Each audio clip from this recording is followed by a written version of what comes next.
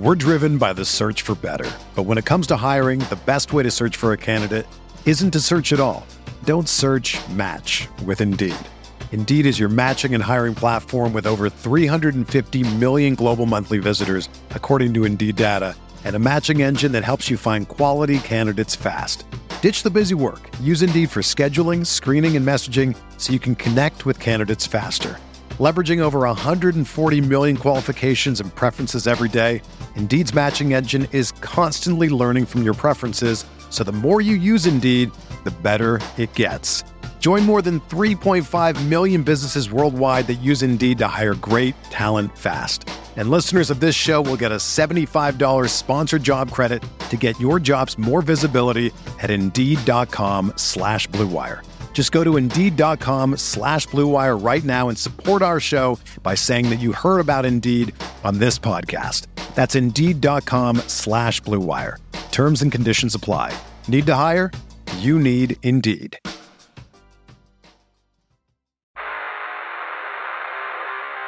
You don't want it, you don't need it, but you're gonna get it anyway.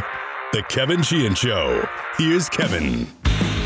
Tommy's here with me on this Friday. Cooley did yesterday, and if you missed Cooley yesterday, really good stuff, not only on Sean Taylor, but really more analysis than he's given on the football team, because he actually watched the game last week, and he watched the game film of it.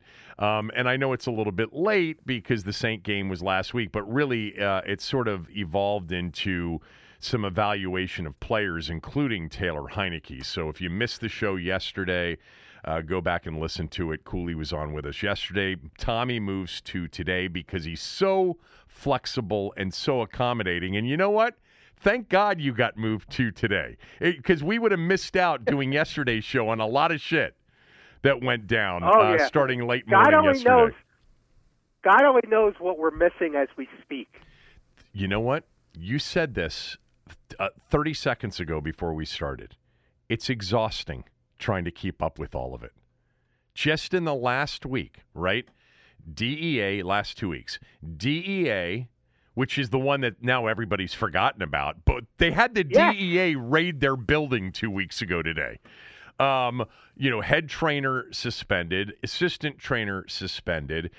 John Gruden gets fired because of a leaked email that has all these ties back to Bruce Allen and the organization. Here come the emails. Here come the investigation and why Beth Wilkinson hasn't unveiled anything. Then comes the hush money. Then comes the Sean Taylor stuff. And now, and you're more up to date on this particular story, the general counsel of the NFL and old Brucey boy were chummy, and there's some emails there to talk about. All the while, they do have a football game on Sunday, and I'm going to start with this before we get to all this other stuff, Tommy, because you will remember this, being a Washington football team historian and having written many, many books over the years, bestsellers over the years on the Washington football team, and me fancying myself to be a bit of a Washington football team historian.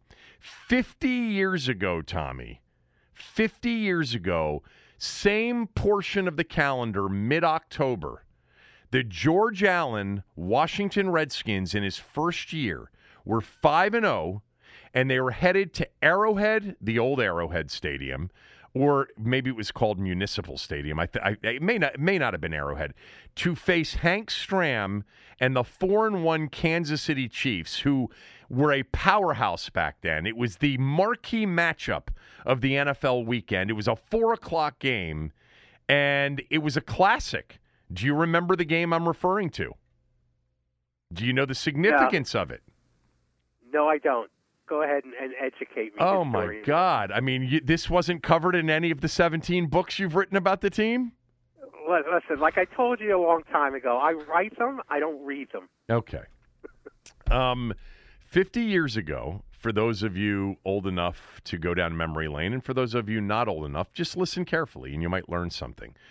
It was the first year, 1971, of really what became the super popular Washington Redskins organization in this town, because it was the first winner that they had had in 30-some years. George Allen had brought his L.A. Rams coaching resume to Washington. He proclaimed the future is now. He traded for a bunch of veteran players, and in the very first year, they start off his very first season 5-0. They're in first place, and they've got a heavyweight matchup against the Kansas City Chiefs, who were coached by Hank Stram, had Len Dawson, had Otis Taylor, had all of these stars who had won the Super Bowl just a couple of years earlier. And they were going to one of these stadiums that was sort of, an iconic AFL venue. And it was a matchup between the Chiefs and the Redskins. And Charlie Taylor, in the first half of the game, the great Charlie Taylor, number 42, a jersey that should be retired if they're going to go start retiring jerseys, had in a half of football 7 catches, 125 yards, and 2 touchdowns. And then at halftime was rushed to the hospital with a broken ankle that would cost him basically the rest of the season. They were up 17-6. They lost the game 27-20. Len Dawson threw touchdown passes in the fourth quarter to Elmo Wright and Otis Taylor. Do you remember Elmo Wright, Tommy? Yes, I do. What do you remember about Elmo Wright? I remember that's the guy who the character on Sesame Street was patterned after. No. Yes. No. Yes, it is. That's not true. Yes, it is. If that's true, then I'm blown away. But that's not what Elmo Wright's remembered for from a football fan perspective. Do you remember what football fans – this is the first season, by the way, that's in my memory, the very first one. Do you remember that Elmo Wright was the first to do a choreographed end zone dance? He would put his arms up in the air and start moving his knees up high and do this dance where he'd be chopping each knee one at a time with the ball, and then he would spike the ball really hard after he scored. I don't remember that. Okay. I'm surprised you don't remember that. Anyway, that was 50 years ago today. They would go on to a 9-4-1 season. Losing Charlie Taylor was a big, big blow to them. They ended up going 9-4-1. They made the playoffs. They didn't win the division, and they lost to the 49ers in that first year as a wild card team out at Candlestick Park. And then the next year, they went to the Super Bowl. What I do remember is after they came back from winning their 5th game, after they won their 5th game, were 5-0, the mayor of Washington, Walter Washington, went out to Redskins Park and met with the team and gave them a speech as to how important what they were doing was to the city, when the city was reeling. Like Walter Washington gave this speech that we can't pay our payroll, we've got all kinds of drug problems in the city. And he talked about how the football team had been a welcome distraction and had united the city, which was, still reeling from the riots after the Martin Luther King assassination. And this was like 3 weeks after the Senators played their last baseball game and then left town. Exactly. So that was an important 5-0 at the time for the city. Now, I think I'm not disputing Walter Washington's trip to Redskins Park to say the things that he said. What I remember vaguely is after they beat the Cowboys in a rainstorm in the Cotton Bowl to get to either 3-0 or 4-0, I think it was 3-0, they came back to thousands and thousands of people waiting for them at the airport when they landed. And that was the first time that you had this sense. I mean, when I say you, it wasn't me. I was a child, but my father and various people telling me they all loved Sonny and they loved the 60s and the whole thing, but they weren't a winning team. And the Lombardi season wasn't a playoff season. It was a hopeful season of what was to come. But the George Allen year was the beginning of, wow, the Washington Redskins are a real power in the NFL, and they became that for the next 20-something years until Gibbs left. And that was the the moment where it was like, wow, this is really catching on. They beat the Cowboys. They beat them on the road. They came back. They were undefeated, and thousands of people were mobbing them at the airport when they arrived back from Dallas. I do remember that. I don't remember the Walter Washington thing, but I know I'm not disputing it again. Okay, we've done we've done enough of that, excuse me.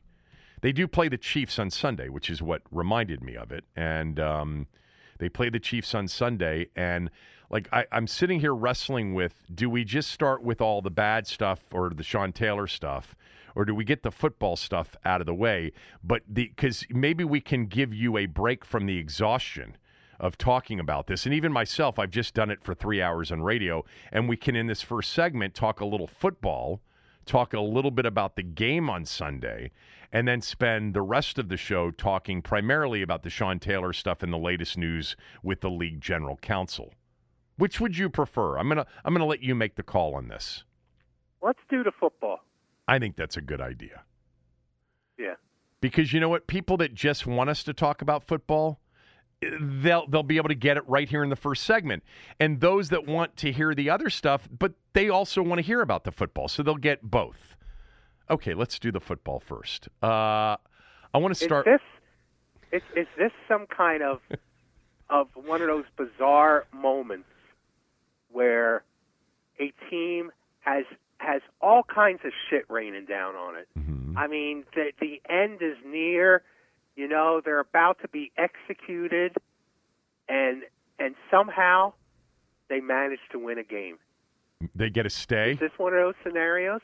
They get a stay from the governor. I mean, you've seen this happen. I mean, I don't know if it's myth or reality, but I have the feeling that there have been situations where, you know, teams had every reason to lose a game. I mean, everything was going wrong for them, including the opponent that they were going to play. And somehow they managed to win a football game. I think that happens with a lot of NFL franchises. I can't remember it happening with this one. But then again, I'm exhausted with all of the other stuff. No, yes, the answer to that is sometimes yes. But more often than not, let's be honest, when things start to unravel here, it ends up almost, you know, being worse on the field, if you can imagine. I mean, some of the absolute, you know, blowout losses, like remember at the end of the Zorn year, the Giants game and the Cowboys game, when literally they were shut out and blown out like 45-12. The Chiefs game at the end of the Shanahan year, in the snow. Remember when no one was in the stadium, and it was like 38-0 at halftime or something like that. We've had a lot of those are end of the year. Okay, games. True. I think that has a different tone than a game in the middle of October. You know, it's funny, but one of the games I often cite as the first moment, and I can't believe I'm just remembering this now. We will get to the football thing here, I think. One of the first moments I remember thinking to myself, you know, I'm starting to lose a little bit of faith in this program, in this franchise. And it was a game in 2009. It was at FedEx Field. It was in mid-October, and it was against the Kansas City Chiefs.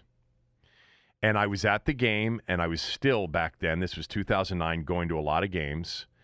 And there was a real malaise. There was a real... it was the first time that I used with you, it would have been with you on the air, I used the description, it's not angry, it's starting to become apathetic towards this team.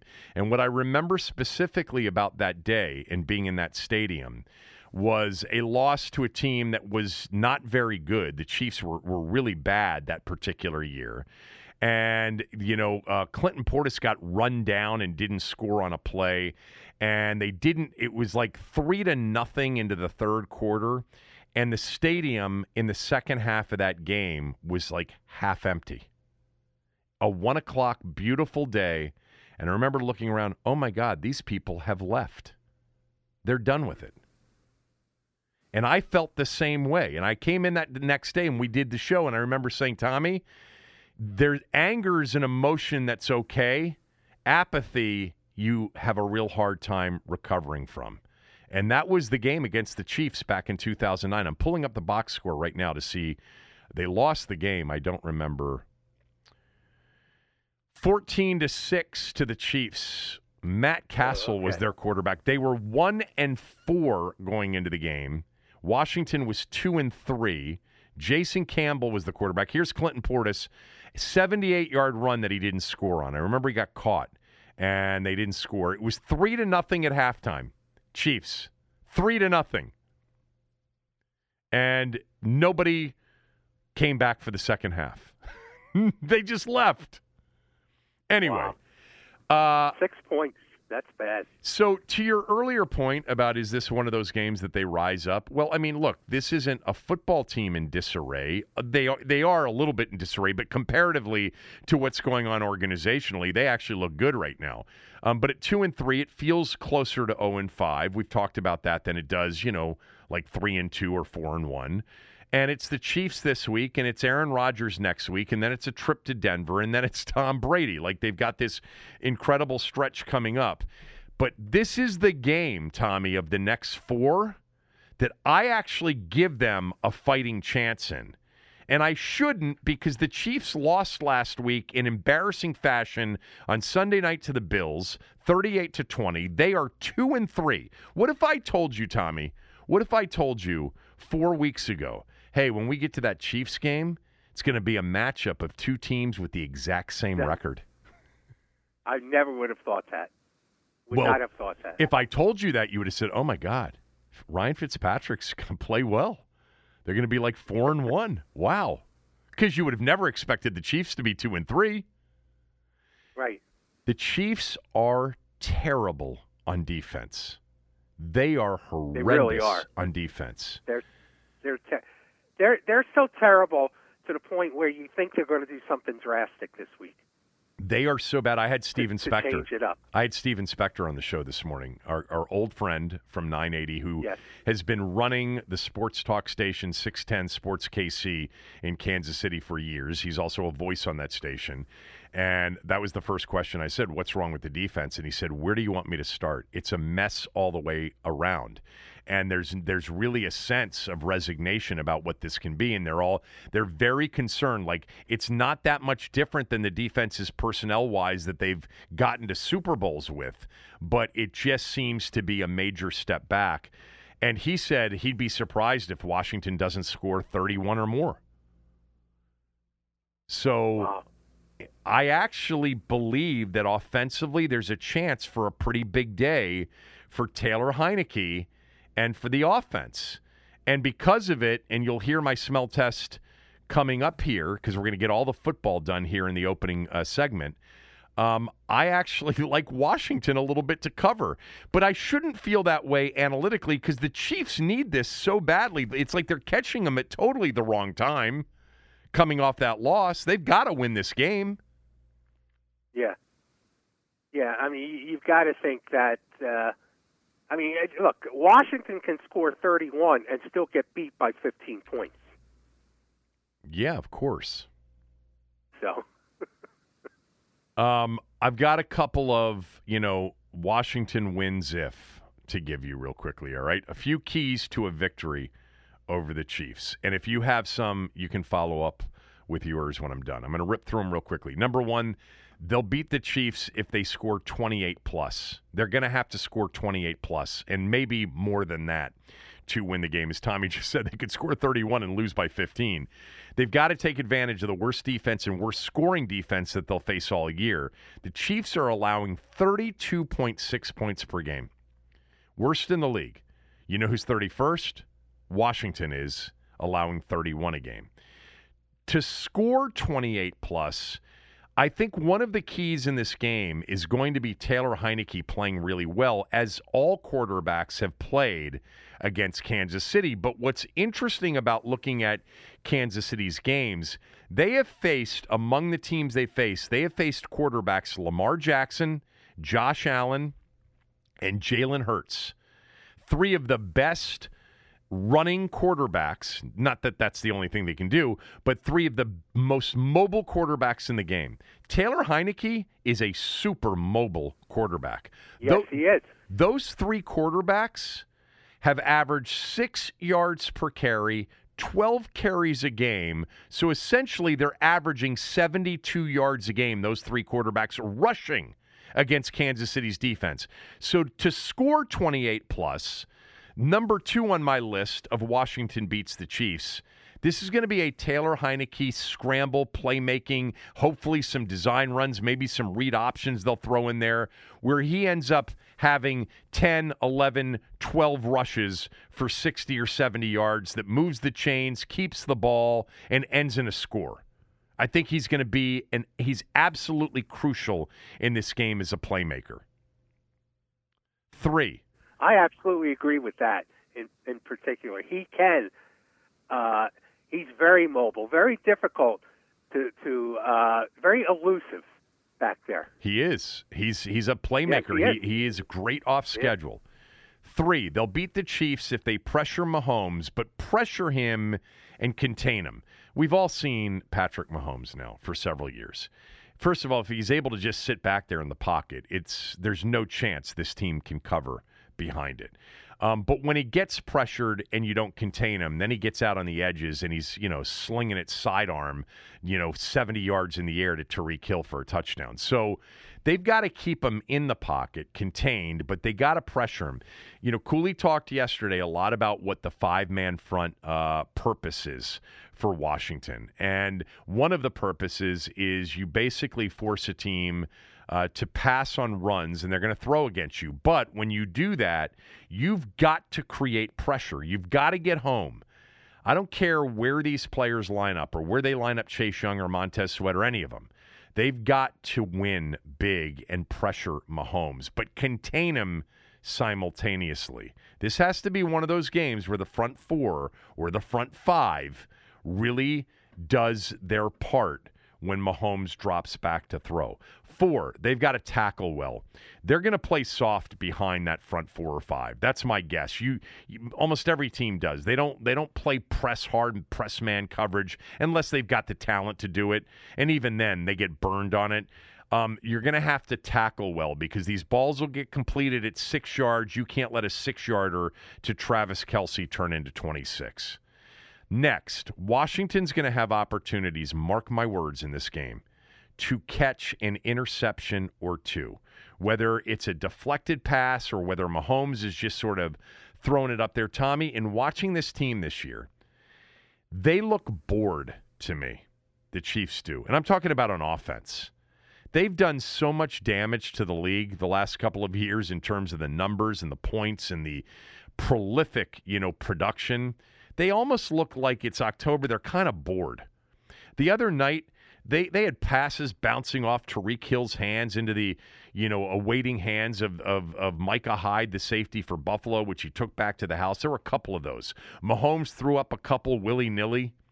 If they're continuing to be bored, he's going to give you a chance to pick 1 or 2 of them off, and you've got to catch them. Have to. Next, Washington beats the Chiefs if they get some of those phantom penalties against the Chiefs, on offense in particular. We all know that sometimes you see the replay and the announcers are like, yeah, I don't see there's much there on that holding call.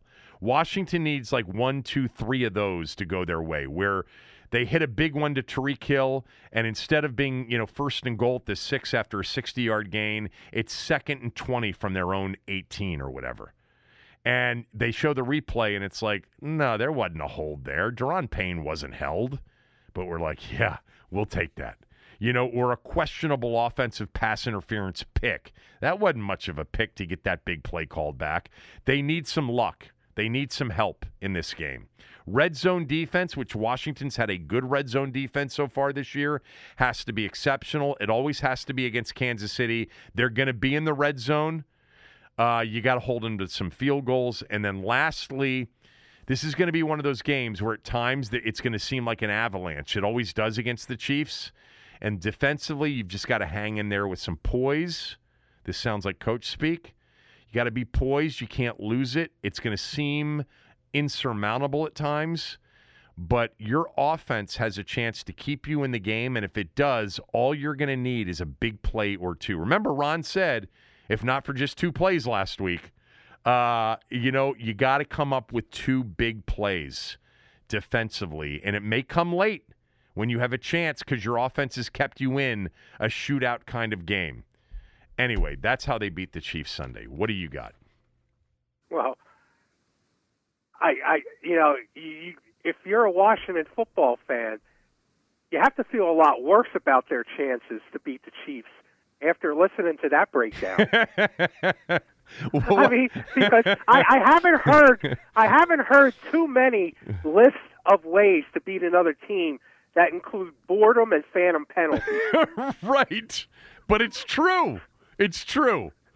I tell you, if the other team is bored, then we got a chance. Well, they have looked bored this year. I mean, I don't know what it is. It's sloppy for sure. Yeah, but on the one hand, you say that. On the other hand, I think if they were bored, they're probably woken up by now. Don't you think? Yeah, I mean, I think that this is a bad time to catch this team at 2-3. I mean, when's the last time they had a losing record with Pat Mahomes? Well, I don't know. Maybe not since Andy Reid has been there. Yeah, I mean, probably. So I mean, boredom and phantom penalties. That's what we call it in our business. That's a technical term for a reach. I hear you. But the phantom penalty thing is one of those things that happens every week, and sometimes you're on the good end of some of those, and they are significant in the game. So I'm just saying that would be a big help. Yeah, it would, but like, I mean, most Washington football fans think the league is out to get them still, so they're not going to get the phantom penalties probably. Look, I think you're right about. This is a bad time to get the Chiefs, that there's a sense of pride that's got to be at play for a team that's been to the Super Bowl and won the Super Bowl this week. And I think Washington's only hope is to do something they have not been good at this year so far, is to create turnovers. Yeah, I mean, they got 2 last week early, and it was big. It was big to keep. It should have paid off in a bigger way, but you're right. It should have, but it didn't. Yeah. I mean, that's what they've got to do. That's the edge. That's the luck. Is getting the ball, making the turnovers, getting the good field position. And when they bury the Chiefs down at their own territory, this is what they have not been good at. Is to keep them there, to keep winning the flip the field position battle. But I think Washington's only hope is to get at least two defensive turnovers that turn into scores. The Chiefs lead the league in giveaways. So that's a really good observation. They lead the league in giveaways. They've committed 11 turnovers in 5 games. They're tied with Jacksonville for the most turnovers so far. The problem is that Washington's near the bottom with just 4 takeaways, and 2 of them came last week. So, but I think, by the way, just to hammer home the point of boredom, I think the 11 giveaways, the 11 turnovers, are partly because it's like, I'm just going to chuck it up there. What the hell? You could argue that. Yeah. You might as well go all in on boredom. Yeah. All right. Well, do you think they have a chance? Yeah, I do. The way the Chiefs have played defensively, and Taylor Heineke's ability to move around back there, yeah, I think they do have a chance. I actually think they have a chance too. But again, what I think is more likely is the Chiefs are going to put up more points than the Washington football team. It's going to simply come down to that. If it's a back and forth scoring fest, Washington cannot keep up with the Chiefs if they're not bored. I thought that they were going to win last week. So I was dead wrong. I thought that they had a chance at Buffalo, and I was dead wrong. And those are the two best teams they've faced. And obviously, this team this week isn't as good as those teams defensively. They're the worst defensively of any team that they've faced. But they're facing Buffalo, better than Buffalo offensively, and they gave up 43 to the Bills. I'm sitting here and I'm like mixed because the line also tells me that Washington has a chance to keep this close. I mean, it's sitting there at 6.5, 7. The public's all over Kansas City right now. And I think Washington, even though they've made mistakes and, they haven't been as effective against the better defensive teams, which they're not facing this week, offensively, they've pretty much moved the football against everybody at times. So they should be able to move it against the Chiefs. It's funny because, Spectre said, this has got 38, 35, 37, 31 written all over it. Okay. Yeah, well, everybody's thinking that too, and I think everybody will play the over. So I'm going to walk a tightrope there when we get to the prediction. But I think that this could be a competitive game for them. But really, defensively, you've got to start seeing the front four. Look, they're not the problem. The problem is the back seven. I understand that, or the back six when they've got 5 up front. But because they are the strength of this football team and they haven't played up to their capability, they've got to play up to their capability. It can't be just easy for Mahomes, or we will see him bored in the second half, but he'll be bored with a 28-point lead. And we don't want that. Okay, let me get to my smell test here in the opening segment, and then we'll get to all of the other stuff. Kevin looks where the John Q. Public is putting their cash and does the opposite. It's time for the smell test. I know we usually save the smell test for the end of the show and predictions on the score of the game for the end of the show, but we're going to do it all here in the first segment, and then we'll spend the second and third segments talking about all of the other stuff going on in the organization. We've got a lot to talk about there. And I do want to get to last night's games, the football game and the baseball game as well. So we will perhaps get to that. All right, the smell test, Tommy. Rough start. You've been with me through the years with the smell test. You know there have been some rough patches along the way, but usually it turns out pretty well by the end of the year, like 11 times in the last 15 years.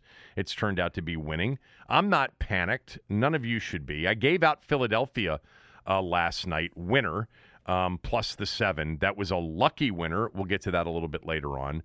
But here are the picks. It was a 4-4-2 week last week, 25-32 and 4 overall. The smell test is sponsored by my good friends at MyBookie. Go to mybookie.ag.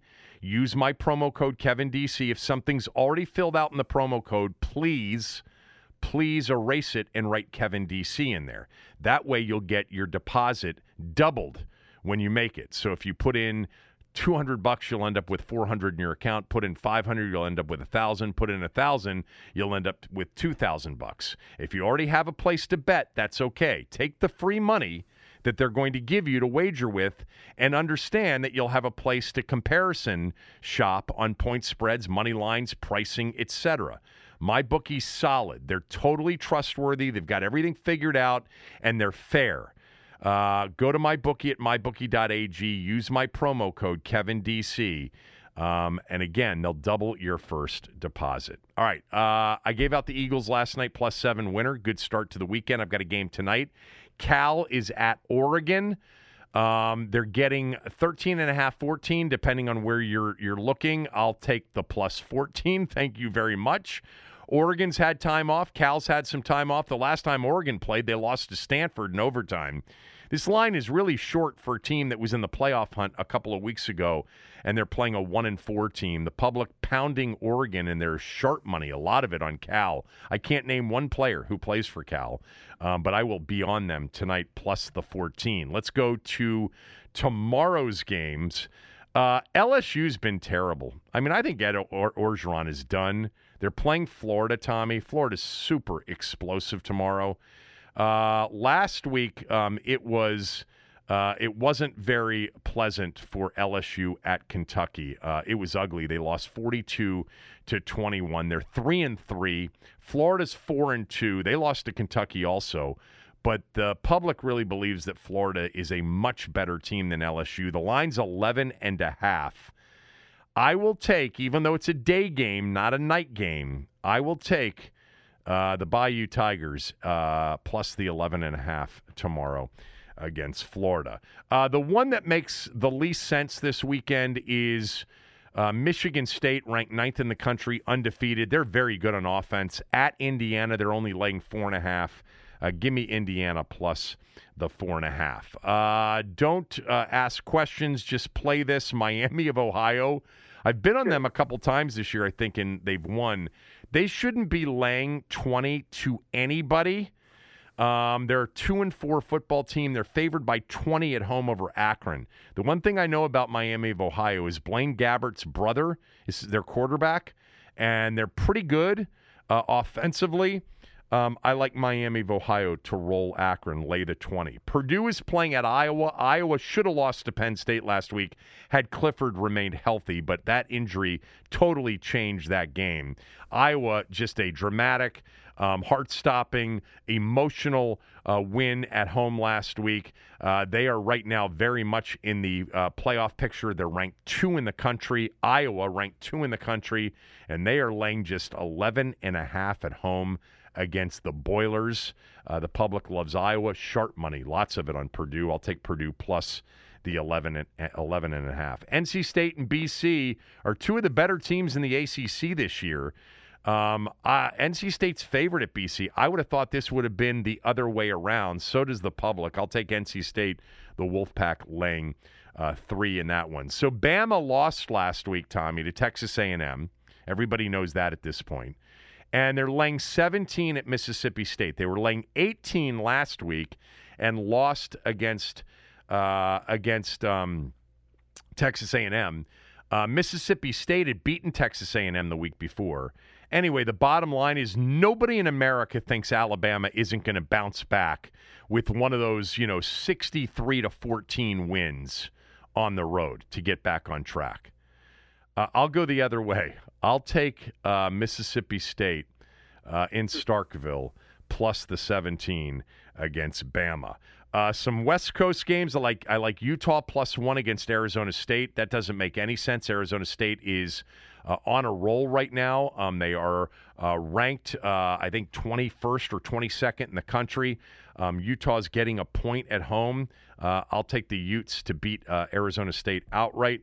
I like Washington laying 1.5 at home against UCLA. That line doesn't make any sense. UCLA should be the favored team. That's what the public thinks. I'll take the Huskies at home minus 1.5. And Air Force is playing against Boise. Boise last week, a big win over BYU. But they're actually not that great. Air Force catching a short number plus 4. I'll take Air Force plus the 4. Sunday, there are only a couple of games that fit the smell test criteria. Washington does. Yeah, Washington, you can find some 7s or you can buy the half point to get to 7. I'll take the Skins plus 7 against the Chiefs on the anti-public theory. I'll take the Giants plus 9.5 at home against the Rams, and I'll take the Patriots plus 3 at home against the Cowboys. That is the biggest public play of the weekend in the NFL are the Dallas Cowboys, so I will go with the Patriots. So there you go. Cal tonight, LSU, Indiana, Miami of Ohio, Purdue, NC State, Mississippi State, Utah, Washington, and Air Force tomorrow. And then Washington, the Giants, and the Patriots on Sunday. What is your prediction for the game on Sunday?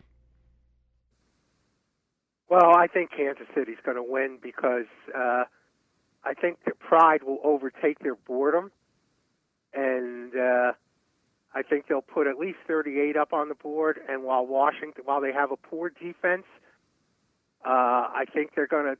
I don't know what they're going to do, but I think if I was on that coaching staff, I would think we've got to do something drastic and shake up this quarterback who basically was on his sister's couch, last year. I think it's 38-27. Kansas City wins. Mahomes scores 4 touchdowns, 3 passing and 1 running. I've got Kansas City 30, Washington 24.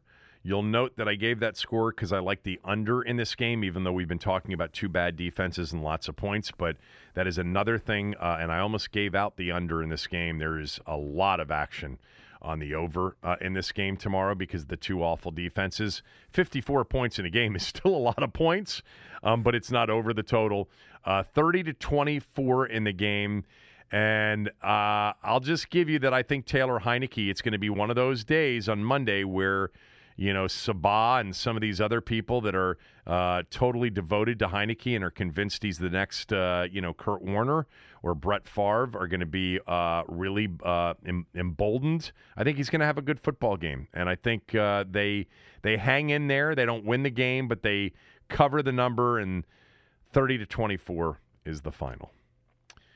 All right.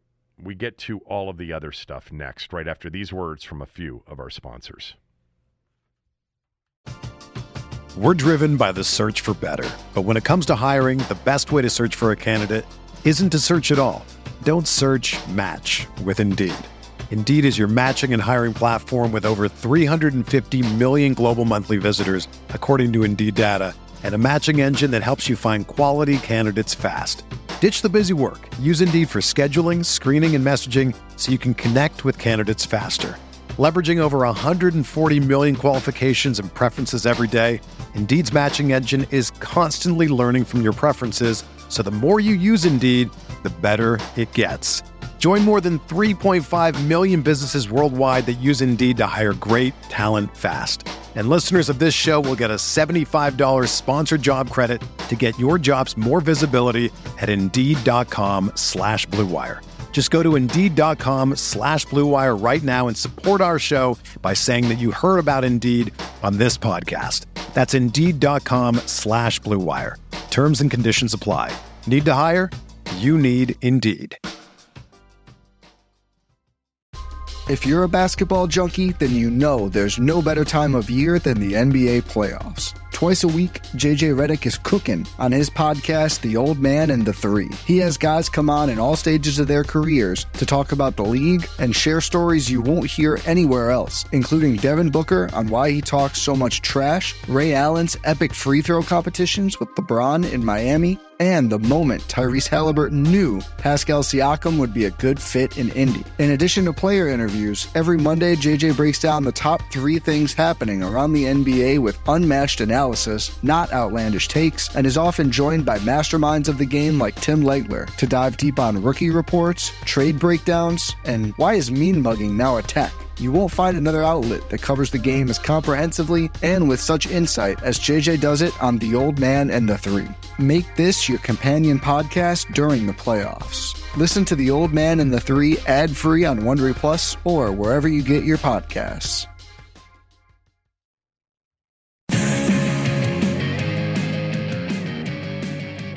Well, Tommy, it's finally here. We're finally here. I mean, we have been building up over the last few months, waiting for Sean Taylor retired jersey weekend.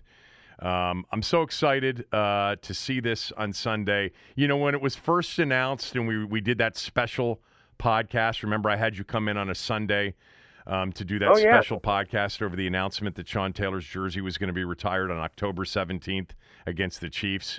Remember how giddy we were? Just so excited about it. I circled this date on my calendar months ago, and I said to my wife, I said, don't plan anything for this weekend because I got to be at Ghost Town Field for this.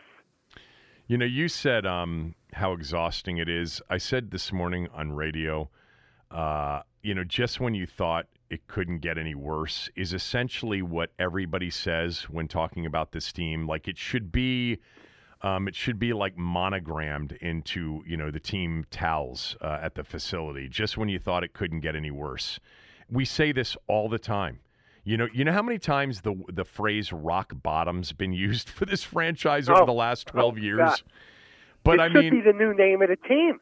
Yeah, that would be a good one. The Washington Rock Bottoms. You know what? Then you could keep the HTTR with the rock. Seriously, though, over the last 22 years, how many times do you think all of us or people around the league just, when they're talking about this team, just say, just when you thought it couldn't get any worse, these people. Like how many emails, let's keep with the email theme of the week. How many emails yesterday from like a couple of league executives to other executives or owners to owners or coaches to coaches? Jesus God. Dan, just when you thought it couldn't get any worse. I mean, yes. He really is. He really is the guy that has the kick me sticker on the back. He's just, and they're not willing to get rid of him. I just don't understand how they're not willing to get rid of him. Of course, it's because then they're coming for my skeletons in my closet. I understand that. But how about even if there isn't a smoking gun in the Beth Wilkinson report or in any of these emails, and maybe there isn't, how about using the best reason of them all? He's totally incompetent. This team is run by incompetence. This is going to sound, and some of you are going to say, well, we've known this for a while, Sheehan. I'm really so over it. I have, on a passion scale of 1 to 10, Tommy, for this team, in recent years it's dipped to like a 5, which is really saying something, because I was for my whole life at a 10 or at a 12. I'm at a 2. Wow. I'm at a 2. And so is most of the people listening are at a 2 or lower. It's a joke. And this Sean Taylor thing is just the latest. Yeah. So let's start there. Go ahead. Okay. Jason Wright, the team president, has rightfully issued an apology on the president's message that they basically saying they screwed up. He may pay for this one, where he basically said, we didn't think this many of you would show up to the game. Yeah. That's not the wisest thing in the world to say, but he issued the apology, and he should have, because this is on him. This falls under his purview as team president. Whether he had a hand in it or not, this is something he's responsible for. Well, certainly Dan will blame it on him. To Dan and Tanya will. But this falls on him. So he should have apologized for it. He can't do much more at this point than apologize. I'll give him a little credit for that. But I tell you what, that guy, I said it about Brian LaFemina early in his tenure because I thought he would, basically he would be kneecapped by Bruce and then later Dan. I don't think Jason Wright is long for this place. I think it'll be his decision as opposed to being forced out. But I think he's going to get tired of having to take 5 showers a day to have to work for this organization. Yeah, I completely agree. I mean, if it exhausts us, imagine what it does to them. Well, if you're a normal human being, and I think Jason Wright seems to be a normal human being. If it's Dan Snyder or a Bruce Allen type, they just think, well, that's them, that's not us, But for a normal human being to try to go to work every day and represent this organization, I think how exhausting that must be. Well, like you said, I mean, especially if you assume him to be, a decent human being, which I think Jason is. Yes. You just at some point you just say, I can't. It's what it's come to with a lot of people in a lot of different areas of the organization. How many times have I heard I just couldn't work for those people anymore? So, all right. What else? Go ahead. What else do you have on this? Well, I mean, I posted this on Twitter. I got from a pretty good source that this is alumni weekend where all the old players come back to the stadium. And I pointed out this is one of the things that Bruce Allen did right. Bruce Allen reconnected the team. Good point. With the old players, something that Dan Snyder had ignored before Bruce got there. So I give him credit for that.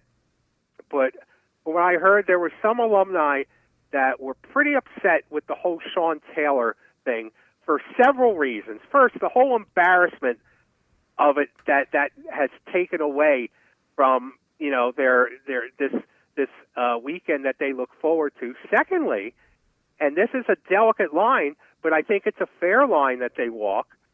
Some people are unhappy that Sean Taylor is getting his number retired before at least a half a dozen other people who helped build this organization. Yep, it's true.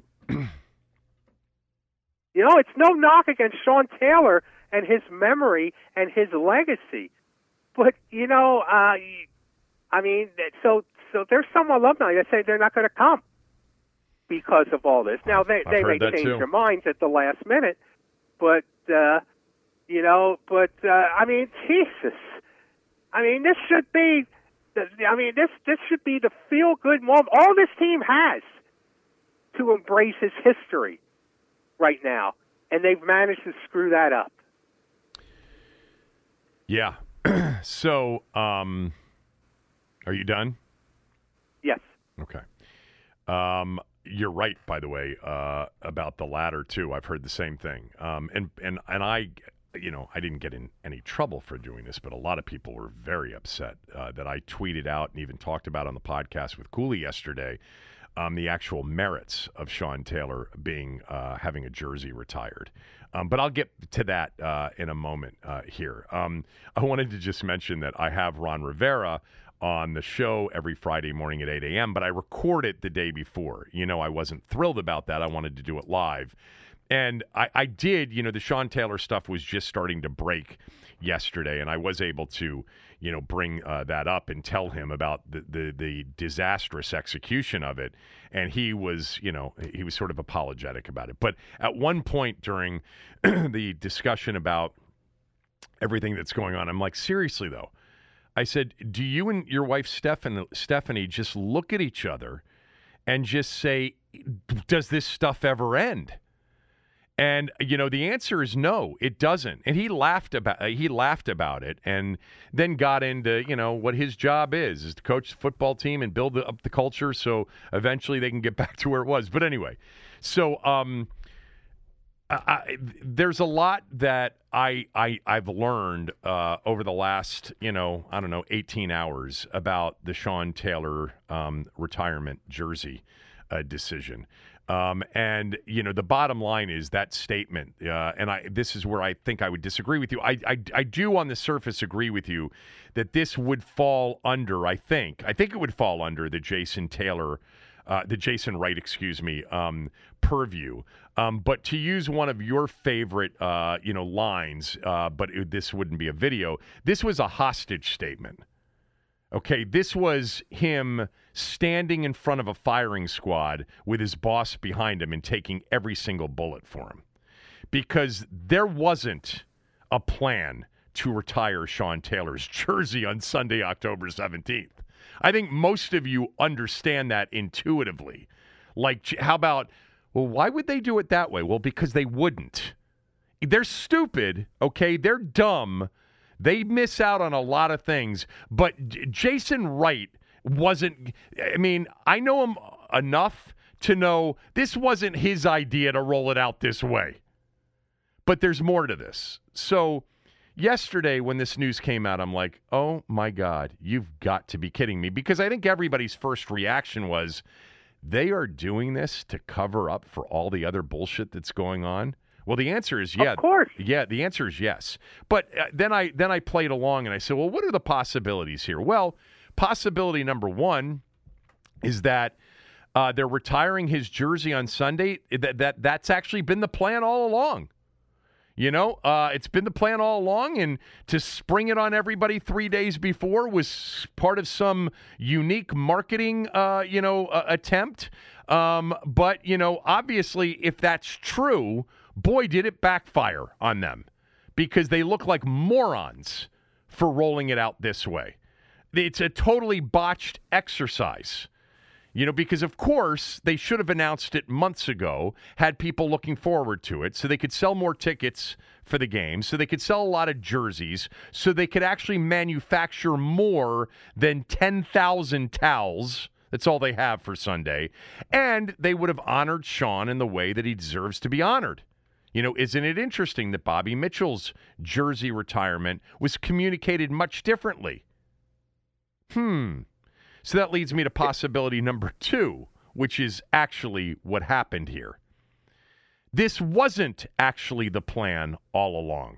The plan all along was for an alumni weekend to, yes, feature a tribute to Sean Taylor with the rededication of Sean Taylor Way, the street at FedEx Field named after him, inviting his family, which they had done, inviting a lot of the players back that had played with him, and that was the plan all along. But when all the other shit broke loose earlier this week, emails, hush money, investigation rekindled, women coming out. My God, we didn't even get to the hush money story. Yeah, we didn't do that the other day together. Yeah, no, we haven't. No. Yeah, right.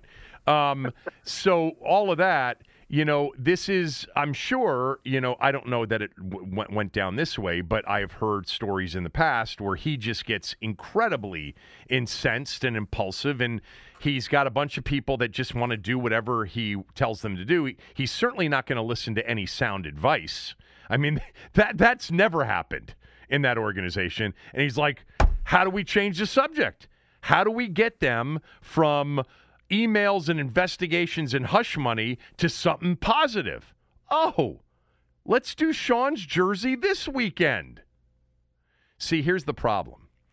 I've talked to several former players, some of whom will be there on Sunday, some of whom decided not to go. Why didn't they decide to go? Well, Cooley told you on the podcast yesterday, didn't know anything about anything for Sean Taylor. If Tim Hightower, who was making calls on this, had said to him when he called Cooley, hey, we're going to retire Sean's jersey, Chris would have come. Now, other players got called, and they were told, we're going to be doing this thing for Sean on Alumni Weekend. Will you come? We're going to be rededicating this street to Sean. The family's going to be there. We'll have like a video tribute or something. Would love for you to be there. That's what this was about. That was the plan. The plan was to have a Sean Taylor thing at halftime, but not a retired jersey. Now, is it possible that these people weren't told and that there are other people out there that were told? Yeah. So then you're back to possibility 1. They just botched the whole thing because they had this planned all along and they just completely botched it. That's not a good look either. But that's also not the logical answer here. The logical answer is if they were planning to retire Sean's jersey on Sunday, October 17th, we would have known about this months ago. They would have taken advantage of the opportunity months ago to get a lot of positive stuff done, including, by the way, for an organization that needs it, tickets sold, money generated, etc. But they didn't do it that way because it wasn't part of the plan. Now, let me just read Jason Wright's hostage statement from last night. And I don't blame Jason for this. I guess, to be fair, Tommy, he could have told Dan to go fuck himself. He could have told Dan and Tanya, I'm not doing this. This is, no one's going to buy this. Nobody's going to believe it. And if they do believe it, we look like morons for having handled it this way. He could have said that. Just like, by the way, Mike could have said at the beginning of 2013, all in for week 1? No, not happening. Yes. You want to fire me? Fire me. So the letter starts off, the president's brief starts off last night from Jason. And I know Jason a little bit. I've talked to Jason a couple of times. You may be wondering why he hasn't come on the podcast or the radio show. That's a question for their PR people. For some reason, Jason or their PR people haven't wanted him to come on because I've asked several times. But he and I have had several conversations, a couple of them anyway, And I do think he's smart and bright and capable. And, like Tommy said, won't be long for this place because he's probably better than this place. He starts this off last night. Almost every mistake starts off with the best of intentions. What we wanted to do was make good on something we know was long overdue. Of all the football traditions, retiring numbers is especially symbolic and deeply reverential. So prior to the season, we put a plan in place to retire the jerseys of some of the great men who helped build this historic franchise. Bobby Mitchell and Sean Taylor are the start of what we hope will become an honored tradition here, as it is in many other places. By the way, that first paragraph, I don't think there's a lie in there.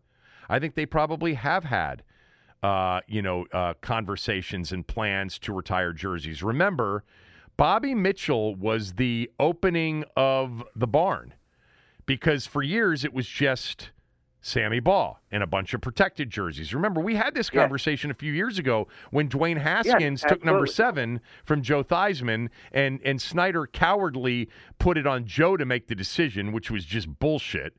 And what was Joe going to do? Say no publicly and look like an asshole? Of course not.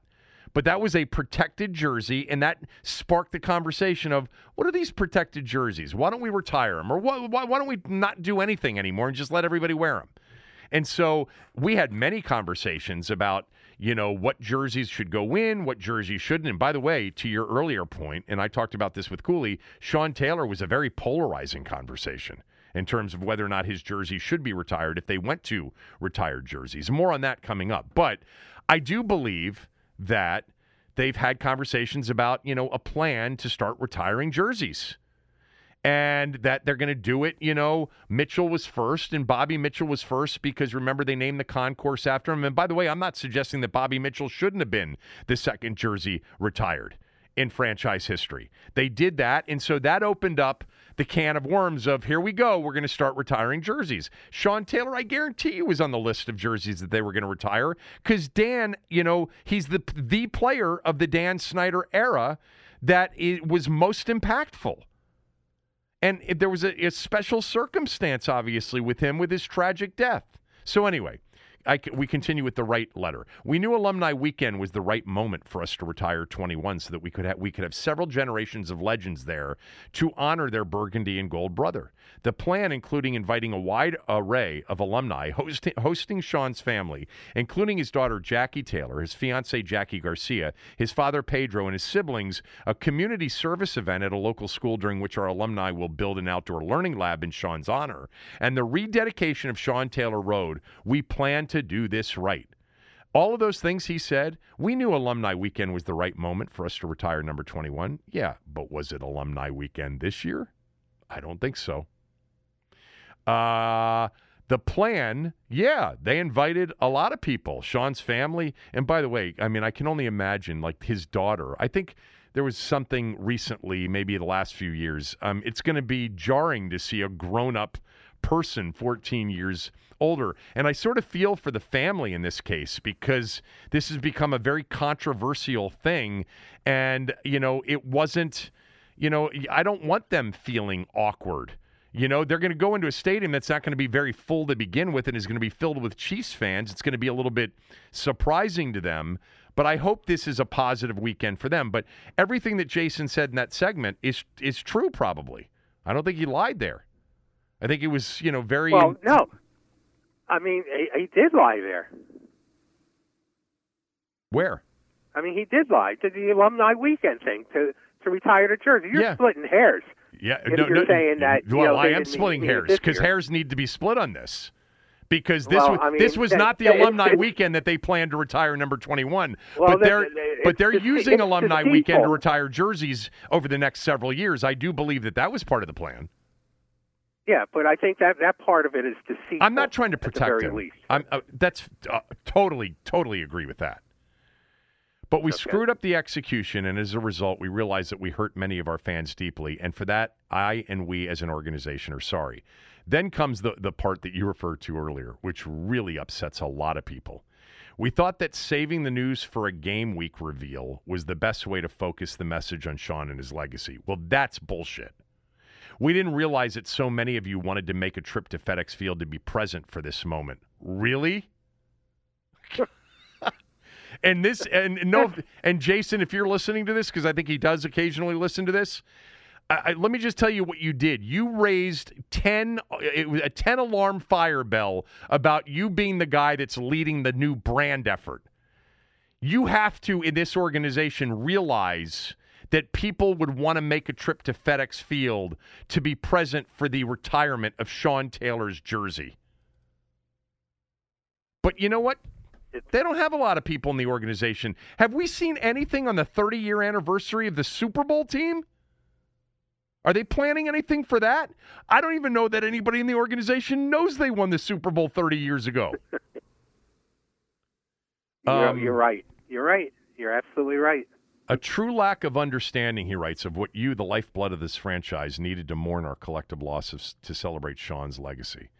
Then it goes on and on and on. The towels thing is interesting. They focus a lot on the Sean Taylor rededication road part of it was definitely true. And then they talk about the towels. Additionally, because many of you have expressed interest in the rally towels, we are making these available for fans to purchase and are committing all proceeds to a legacy project in Sean's honor that will be led by his daughter, Jackie Taylor.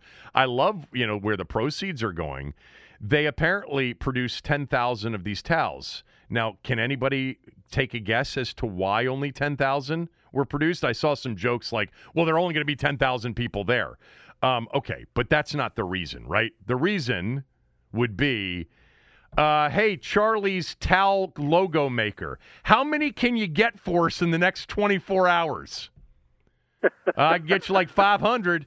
No, we need a lot more. Well, you're going to have to pay me a lot. We're going to have to work overtime. Maybe I could get you 5,000. We need at least 10,000. All right, I think I can get you 10,000. And then after that, can you keep producing them? Because we're going to have people ordering them. Come on, people. This is so obvious. So obvious. This was a sleight of hand move to make you not look over here at the emails and investigations and hush money and look over here at how happy we are to be retiring Sean's jersey. And what's so ironic is that even that happy thing that they thought they were creating, they didn't realize that letting people know 3 days before was going to piss everybody off. They can't win for losing. Because they really can't. Because they're incompetents. All and of them. I got to tell you, look, for one thing, the immediate reaction for everybody was that this was this was a misdirection. Whether they knew anything or not, that's what people chose to believe. Right. And people choose to believe the worst of this organization, because that's what they've come to expect. This one's easy, though, Tommy. There's zero chance that this has been in the works. I shouldn't say zero, because they've done things this way so dumb in the past that to assume that they just completely botched it again and to take them on faith that this was part of the plan isn't crazy. But the problem is the story really falls apart when people were told, please show up. We're going to be rededicating the road. And, they're fortunate because, look, if the Taylors weren't going to be there and they didn't have this thing planned anyway, then they couldn't have pulled off the jersey thing. Having the Taylors already there for the rededication and inviting players and telling players, hey, we're going to do this Sean thing on the road makes it a little bit plausible in their own mind for people to buy into. Okay, they really were thinking they really just did botch up the new marketing angle of telling everybody 3 days in advance. No, this isn't the way they did Bobby Mitchell, and this wasn't the way that they wanted to do Sean Taylor. It wouldn't surprise me if they had Sean Taylor planned for next year on Alumni Weekend or on some weekend to retire his jersey, and maybe Dan wanted Sean to be number 2, which we can get to here in a moment. But it's just, the whole thing is just, it's one of the biggest blunders or deceptions or dishonest moments for an organization that's been nothing but blunderous and dishonest. It's way up there on the list yesterday. Well, way up there on the list. In part because of how revered the subject matter is. Yeah. No doubt. That's a big part of it. I mean, this was the one thing that you didn't think they could put a stain on. Yes, they did. Exactly, because it's incredibly. It comes off as incredibly thoughtless and disrespectful to Sean's memory. You know, it's incredible. I'm going to read this tweet from Michael Phillips, because I do like the way Michael tweets and writes. The Richmond Times-Dispatch, of course, covering the team. He tweeted out yesterday, if you had asked me yesterday, I would have put Sean Taylor jersey retirement very high on the list of unbotchable events. Yeah. Yes. I mean, yeah. But again, the Sean Taylor jersey retirement event actually was never really an event until maybe a couple of days ago. But whatever. Now, I think I disagree with you a little bit about the impact on Jason Wright. Okay. I think this destroys his credibility with the fan base and the organization and outside. I think that statement helps contribute to it, and I think that since people go into dealing with this team expecting to believe that they're going to deal. Like I said, when this first broke, I said, I don't know where the blame is, because it's hard to choose between deceit and incompetence when it comes to this football team. Right. As to the reasons. So if you already have a fan base, and beyond the fan base, nationally, that will tend to believe the worst all the time, you've just contributed to that feeling. You've just added on to that. By the way, I don't think I'm disagreeing with you on the outrage or the feeling that the fans are going to have about Jason right now. I'm just telling you that I think that statement last night was essentially, a statement where he was taking the bullets for, the Snyders. And I'm going to say the Snyders now because she's the co-CEO. That's right. That's right. You're right. I totally get why people are incensed with him, and the statement made it worse. This is yes. There's no doubt. But again, I think this is another Brian LaFemina situation. It's like, oh my God, I heard it was bad. I just didn't know it was this bad. And you made a point earlier, and I wrote it down. You said, unlike Brian LaFemina, Jason Wright, if he leaves, it'll be on his own volition. That's true. You can't fire Jason Wright. This was a big deal to hire Jason Wright as the first black NFL team president. This was a big deal. And by the way, in many ways, I guarantee you, compared to some of the other people in the organization, he is 10 times as bright and capable at doing this job than the people that have been there before. But I think this, was taking the bullets last night. By the way, the president's brief, remember he sent out a tweet earlier in the day and said, president's brief coming. This took a long time for him to put together and try to figure out, the best way. And it's still, it was never, ever going to be right. I do think that if, they said you've got to write this letter, it had to sound apologetic, which it did. I think really as bad. Look, there's nothing good that's come out of yesterday. So the suggestion that I'm going to give to you seems crazy because it would have really made them look bad. But how much worse could they have looked? But I think they should have backed off doing it. I think they should have said, you know what? We see the reaction. We really messed it up. We are going to hold off on this until next year. Because it's just, you can't pull it off in the way that it should be pulled off. They'll do their best here. And people do want the opportunity to be there for this particular player.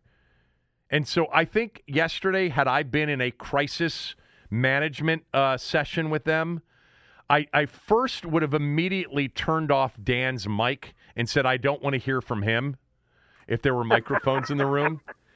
And I would have looked at Jason and I would have said, look, there is no easy way out of this. You know, this was a terrible idea earlier in the week to do this. Or, okay, let me just entertain the possibility that it wasn't just that. This was a terrible idea to have this idea months ago and not tell anybody until today. So you're fucked either way in this situation. Here's the thing. Ultimately, people do want to be at this event. People do want to honor him. People do want to pay their respects and be a part of what would be a joyous day of retiring his jersey. He meant that much to especially the younger portion of your fan base, which, by the way, is the part of the fan base that you're going to grow this team with, or you're not growing it at all. Because the older people have they've been done for a while. So as painful as it seems on the surface, I would apologize for botching this and say we've changed our mind. His jersey is going to be retired, but we are going to schedule it either for a game later this year or for next year. Maybe a game later this year would be the way to do it. You know, the Tampa and the Dallas games are the games that they're probably going to actually sell tickets to. But maybe you put it off until, you know, the Eagles game on January 2nd or something like that. Or the Seahawks game on Monday night the 29th, whatever. But you don't do it this weekend. You apologize. You know, if you don't, I guess you can't admit at this point that this was not part of the plan. Because that's really, you know, admitting just how devious you guys were this week. But admit that you rolled it out poorly. The execution of this was completely mangled.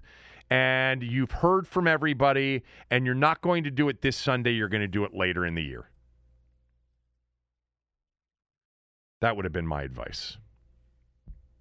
And, of course... Can I break in with some football news? Yes. I think it's worthy. Yeah. The Eagles just traded Zach Ertz. Oh, they did? After last night? Yeah. To the Cardinals. Interesting. Yeah, he had a touchdown catch last night. For cornerback Tay Gowan and a 2022 fifth-round pick. Well, he's wanted to get traded, you know, for sure, and he got to play last night because... I wanted to throw that in there. Dallas Goedert was out with COVID. We're always on the news. We try to be. Can I just add to the conversation here on Sean Taylor, and then we can move to something else in the final segment of the show. So you mentioned something earlier, and it's true, and not everybody likes to hear that a lot of people aren't really sure that Sean Taylor's jersey is worthy of being retired. But that's just the truth. A lot of people feel that. And Tommy's right.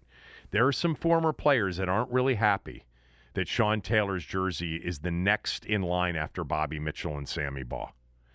Now, we have had these conversations. You know, I tweeted out yesterday about this and, you know, and about if it were just on merit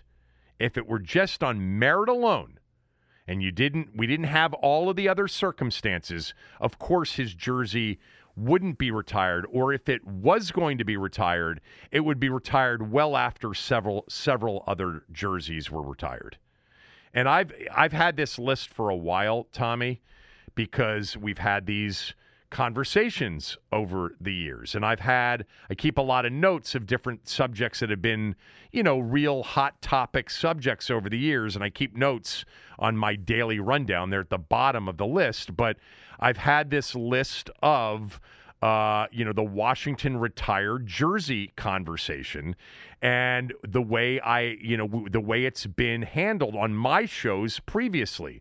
And what I've had a no debate category, a debatable category, and barely missed being debatable category. The no debates on the list are 9 Sonny Jurgensen, 28 Darrell Green, 33 Sammy Baugh, 42 Charlie Taylor, 44 John Riggins, 49 Bobby Mitchell, and 81 Art Monk. This is my list. Doesn't mean it's your list, Tom, or others. To me, these are the 7 jerseys that if you were going to start retiring jerseys, which they're now doing, that you wouldn't have any discussion. If you had some sort of committee to determine which jersey is going to get retired next, these would be the first 7. You know, with Bobby Mitchell and Sammy Baugh obviously already being retired. Right. You know, those would be. I agree. Yeah. I like the list. The debatable category, and here it is in my notes: 7, Joe Theismann; 21, Sean Taylor; 27, Ken Houston; 43, Larry Brown; 55, Chris Hamburger; 66, Joe Jacoby; 68, Russ Grimm; and 70, Sam Huff. Those would be in what I call the debatable category. We're going to meet and we're going to discuss the merits of each one of them. And what I've said about Sean as it relates to that part of the conversation is he's a very unique case, obviously. He was a great player, but the 3.5 years, he doesn't earn it on merit. But the tragedy around his life and his career ending and the promise of what would have been and the relationship he had with a fan base that was starving for somebody like Sean Taylor and the relationship and the way the owner felt about him. I've always felt like if they put him in and they retire the jersey, I totally get it and I'm not against it at all. I'd be for it. To me, that's a franchise prerogative, owner prerogative decision. But if we were talking just on merit, you know, he's down the list, way down the list. But if we're talking about special, unique circumstance, which I'm totally in favor of, then he's in that debatable category. But he doesn't go in before Sonny, Darrell Green, Charlie Taylor, John Riggins, or Art Monk after Sammy Baugh and Bobby Mitchell. He's not in front of those people. Right. The owner, You're right. The owner wants to do it. And his jersey, absolutely no problem with his jersey being retired. The impact, the memorable plays, this guy, he was one of my favorite players. But the barely missed debatable list, if you're wondering: Doug Williams, 17, Brian Mitchell, 30, Pat Fisher, 37, Monty Coleman, 51, Dave Butt, 65, Dexter Manley, 72, Gary Clark, 84, and Jerry Smith, 87. Those were 7 that I had in, or 8 that I had in. Yeah, probably not, worthy of the committee's conversation, because at that point, now you're getting to the point where you got too many jerseys retired. But they all are totally worthy of at least, being remembered as great players in the organization. And they're Ring of Fame locks, which I think they're all in the Ring of Fame anyway. I think they're all in the Ring of Fame. Yeah. But a lot of people got upset about, oh, this isn't the right day to talk about this. This is tacky, somebody said to me. Tacky? What are you talking about? He didn't just die. He died 14 years ago. This is absolutely a conversation among fans and has been recently. It's okay. You can multitask. Look, I mean, I think if you're a fan, you would want to know that the legends that you pretty much follow, or read about, if you didn't get a chance to see them, are kind of upset about the way this unfolded. Yeah. I mean, that's a legitimate conversation. Of course. On both fronts, the way it was handled and the fact that he's the next one. And it's not some of the people that probably deserve to be the next one much more than he does. And again, let me be clear, because a lot of people didn't really get this.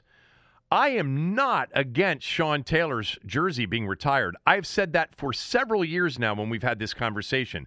It's a special case for jersey retirement. Great player, memorable player, so important to so many people. Let me just tell you, my middle son yesterday texted me all day long about how upset he was over this. Sean Taylor's, one of his favorite players of all time. For a younger generation, this was the guy.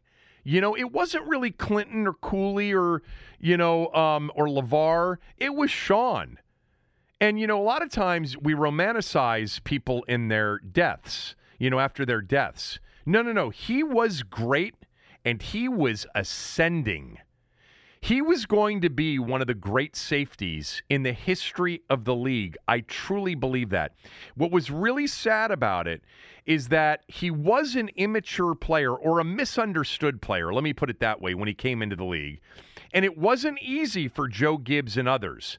But over that last 2006-2007 season, all of his former teammates have said it to me many times, Santana, Clinton, Cooley, all of them, that Sean had really, he was always a great person, and he was misunderstood, but he had really become this mature leader, just a phenomenal father and everything else. But if we're having a conversation about, jerseys being retired, please understand, people of any age out there, Sonny, Daryl, Charlie, Riggo, and Art Monk should have been the next group that went in after Sammy Baugh and Bobby Mitchell. In whatever order you want to put them in. But that should have been the next 5 that were retired. And again, that's what you get when you have an organization and an owner, by the way, that really don't understand the tradition and history of this team. The owner's a fake when it comes to, he announced Jim Zorn and said that the colors were, remember, it was burgundy, gold, and he threw in black. Like maroon and black. Maroon and black. Zorn said maroon, and Snyder, yes, you hear from the front row, say black. Huh? Yes. This was a guy that, may have had the belt buckle, and I'm sure his father, who apparently was a wonderful man, took him to games, but this was not a guy that followed the team and has an understanding of the team like all of you who are listening and Tommy and I do.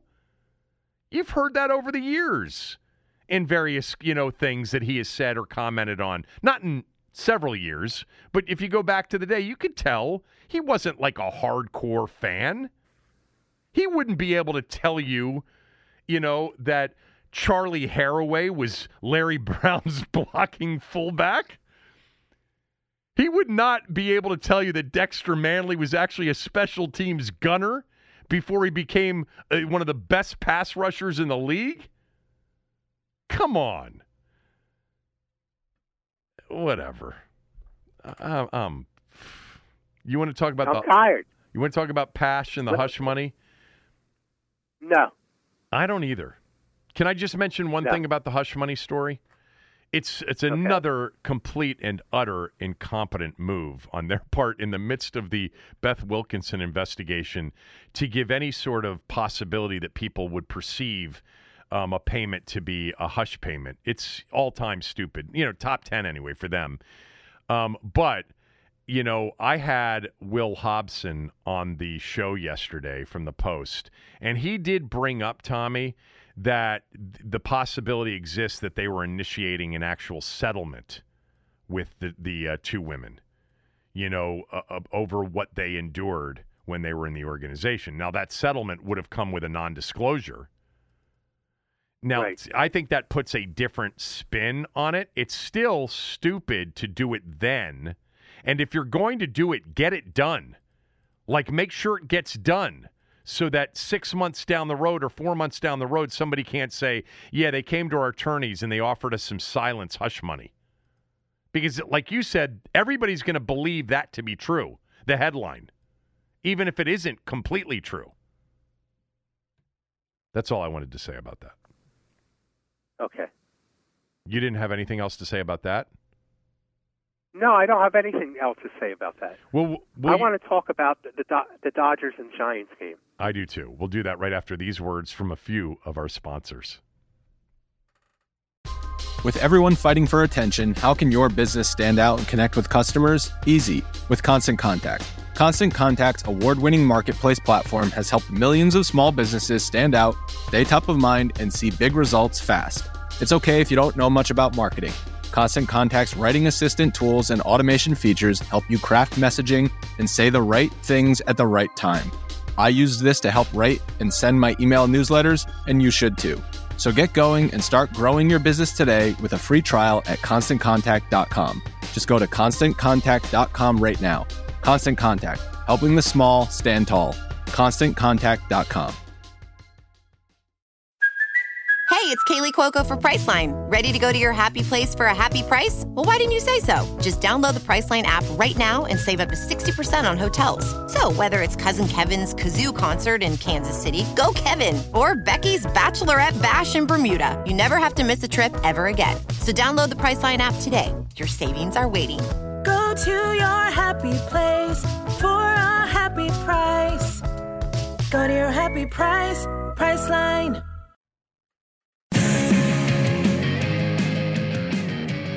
No balls, 2 strikes. And Flores, did he go? He did! And the game ends! A swinging strike 3. No. Gabe Morales rings him up. The game is over, and the Los Angeles Dodgers are headed to the National League Championship Series. And that was the end of the first round NLDS series last night in San Francisco. Wilmer Flores not really striking out, Tommy, because that was not a swing and a miss. That is a disputed check swing for sure, but it was Max Scherzer delivering the pitch, and the Dodgers move on with a 2-1 win. I mean, I'm sure for Nats fans, it was kind of bittersweet to watch Max Scherzer in that position and watch him celebrate. And nobody celebrates like Max Scherzer when it comes to the post game parties and stuff.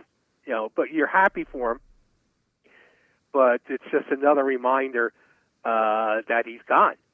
And Trey Turner's gone. And they're all gone pretty much. Bryce Harper, Anthony Rendon. But you're right. It was not a swing. It's a shame that a game that great, a 2-1 game, which I enjoyed watching so much, had that kind of ending. But I tweeted, "This is payback for 1951."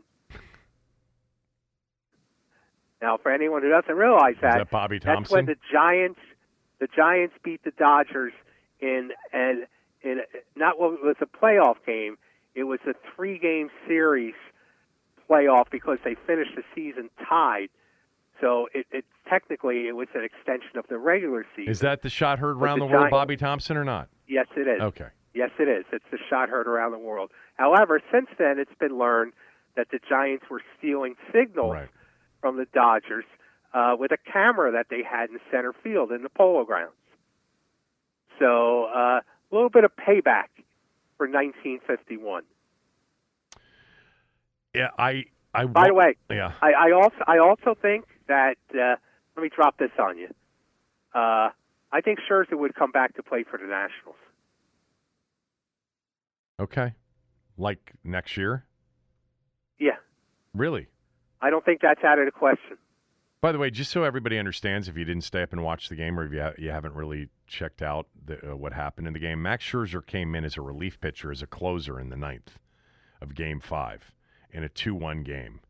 Kenley Jansen pitched the 8th, and Scherzer came in and pitched the 9th and was lights out. I mean, the pitch, by the way, that was very much disputed, and it was a checked swing. It should not have been a swing and a miss. Well, the count was 0-2. So it would have gone to 1-2, and there were 2 outs. There was 1 runner on because there was a runner on who reached base on an error.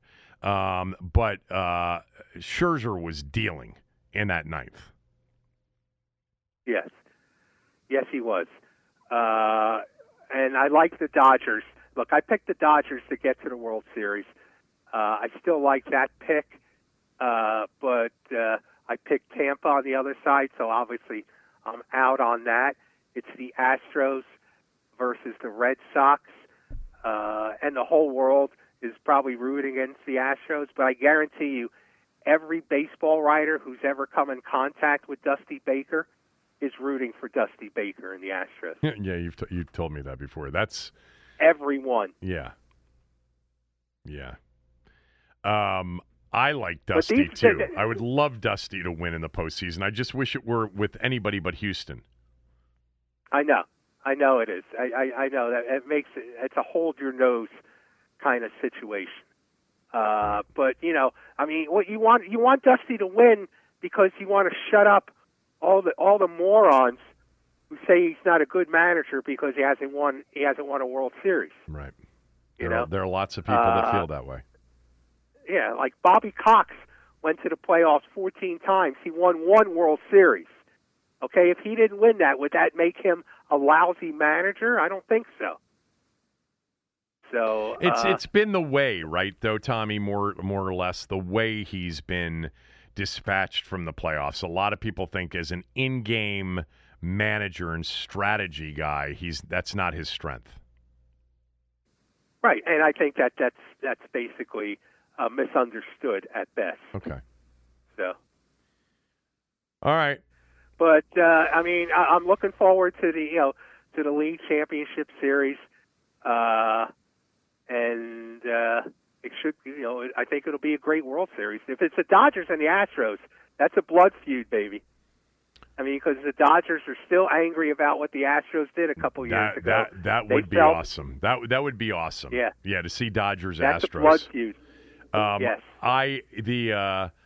Game 1 tonight is the American League game, and then tomorrow night will be you'll get 2 games tomorrow. Game 2 of the American League and Game 1 of the National League. But I'm curious, with Scherzer pitching the 9th, so he won't probably pitch Game 1. I mean, when you come in, they're saying that he'd be able to do it. Okay, that's what they're saying. Man, he is beloved all of a sudden in L.A., isn't he? Yeah, he is. There were only two places where he was wanted to be traded to. One was San Diego, and the other was the Dodgers. Right. And I'm sure the Dodgers will make a run to keep him somehow. He's 37. He's not going to get, a 6-year contract. It'll probably be more like 3 or 4 years or something like that, maybe 3 years, which is really all he should get. And the Dodgers will probably make a run on him to keep him there. But I think the Nationals should try to get him back. I think the Nationals should try to go for it next year. All right. Well, because you think they're going to lose Soto, Yes, and I think they need to make the most of every year they've got him. All right. Did we cover everything? We didn't do the Jeff Pash stuff, but we're exhausted. Read for yourself. Jeff. What? By the time we meet next week, there'll be 3 other controversies. I know. Jeff Pash and Bruce Allen will be a memory. I know, but I know I will get something that will say, how did you guys not talk about the Jeff Pash, Bruce Allen emails? Because we just, what? Like with Patrick Mahomes and the Chiefs offense, we got bored. And we want to go do something else. We're ready to go do something else today. Honestly, this week has been exhausting. And let me tell you, I know what it's been. It's been good for the podcast. I know that. I've seen the numbers.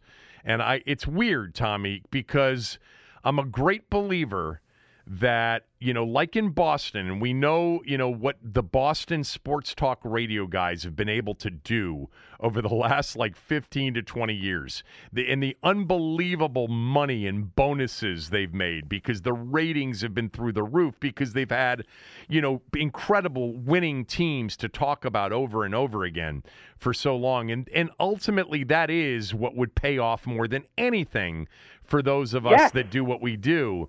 But there is this, rubbernecking phenomena when things every year really go south. And it is, oh, my God, let's all share and wallow in this misery together. And, and there's probably some entertainment value to it. I get it, and I know what the numbers are, and I also occasionally will read from you, will you guys just stop bashing the team and get, well, no, actually, most people clearly have no problem when bashing is justified for us to take the hammer out and really bash them. They deserve it. Bottom line is they deserve it. And the worst part about it, though, really big picture, and I don't know how many times we've said this to each other over the years, it's just not going to change because he doesn't believe and she doesn't believe that they've got anything to do with this. It's just not their problem. They haven't created the problem. It's always been somebody else's fault. That's what we've had forever. Remember, Tommy, it's funny, I was talking to Ben Standing on the show, and then we talked briefly after the show, and we were talking a little bit about what I just mentioned. And Remember when, after the Post stories came out in July of 2020, there was a statement from the team, and then Dan Snyder made his own statement? Remember that? It was a bit, yes. It wasn't that it was defiant, but it was really odd that the team put out a statement and then he put out a statement, and the statement read, "The behavior described in yesterday's Washington Post article has no place in our franchise or society. This story has strengthened my commitment to setting a new culture and standard for our team, a process that began with the hiring of Coach Rivera earlier this year. You know, we will institute policies and procedures and strengthen our HR team, et cetera, and create a team culture that is respectful and inclusive of all." The setting a new culture was, again, his way of saying, I am so sorry that I've been absent while this culture has gone really to hell in a handbucket. I'm gonna make sure, Ron and I, that we really fix things that Bruce screwed up. And then before that, Vinny and Zorn screwed up. And the Wall Street Journal certainly believes them. And they believe it. That's the point. They believe it. They're sitting out there in that house in Potomac, and they're like, oh, my God, when are we going to be able to find some competent people to run this organization, help us run this organization? We're the only smart ones here. Too many people have come and gone. The one constant. You know who he is. Yes. All right. Enjoy your football weekend, and we will be back. I'll be out. I'll be out at the stadium on Sunday. Oh, enjoy that. Well, you know, to be honest with you, I've had it written down October 17th for many months now to join you for the retirement jersey ceremony. Unfortunately, I had something come up, and I'm not going to be able to make it. But enjoy it, and let me know how it goes. Thank you, boss.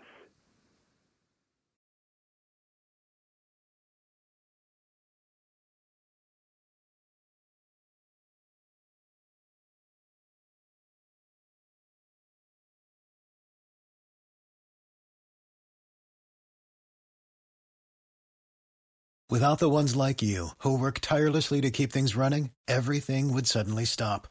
Hospitals, factories, schools, and power plants, they all depend on you.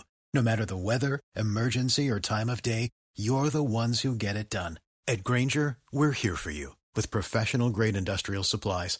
Count on real-time product availability and fast delivery. Call, click Grainger.com, or just stop by. Grainger, for the ones who get it done.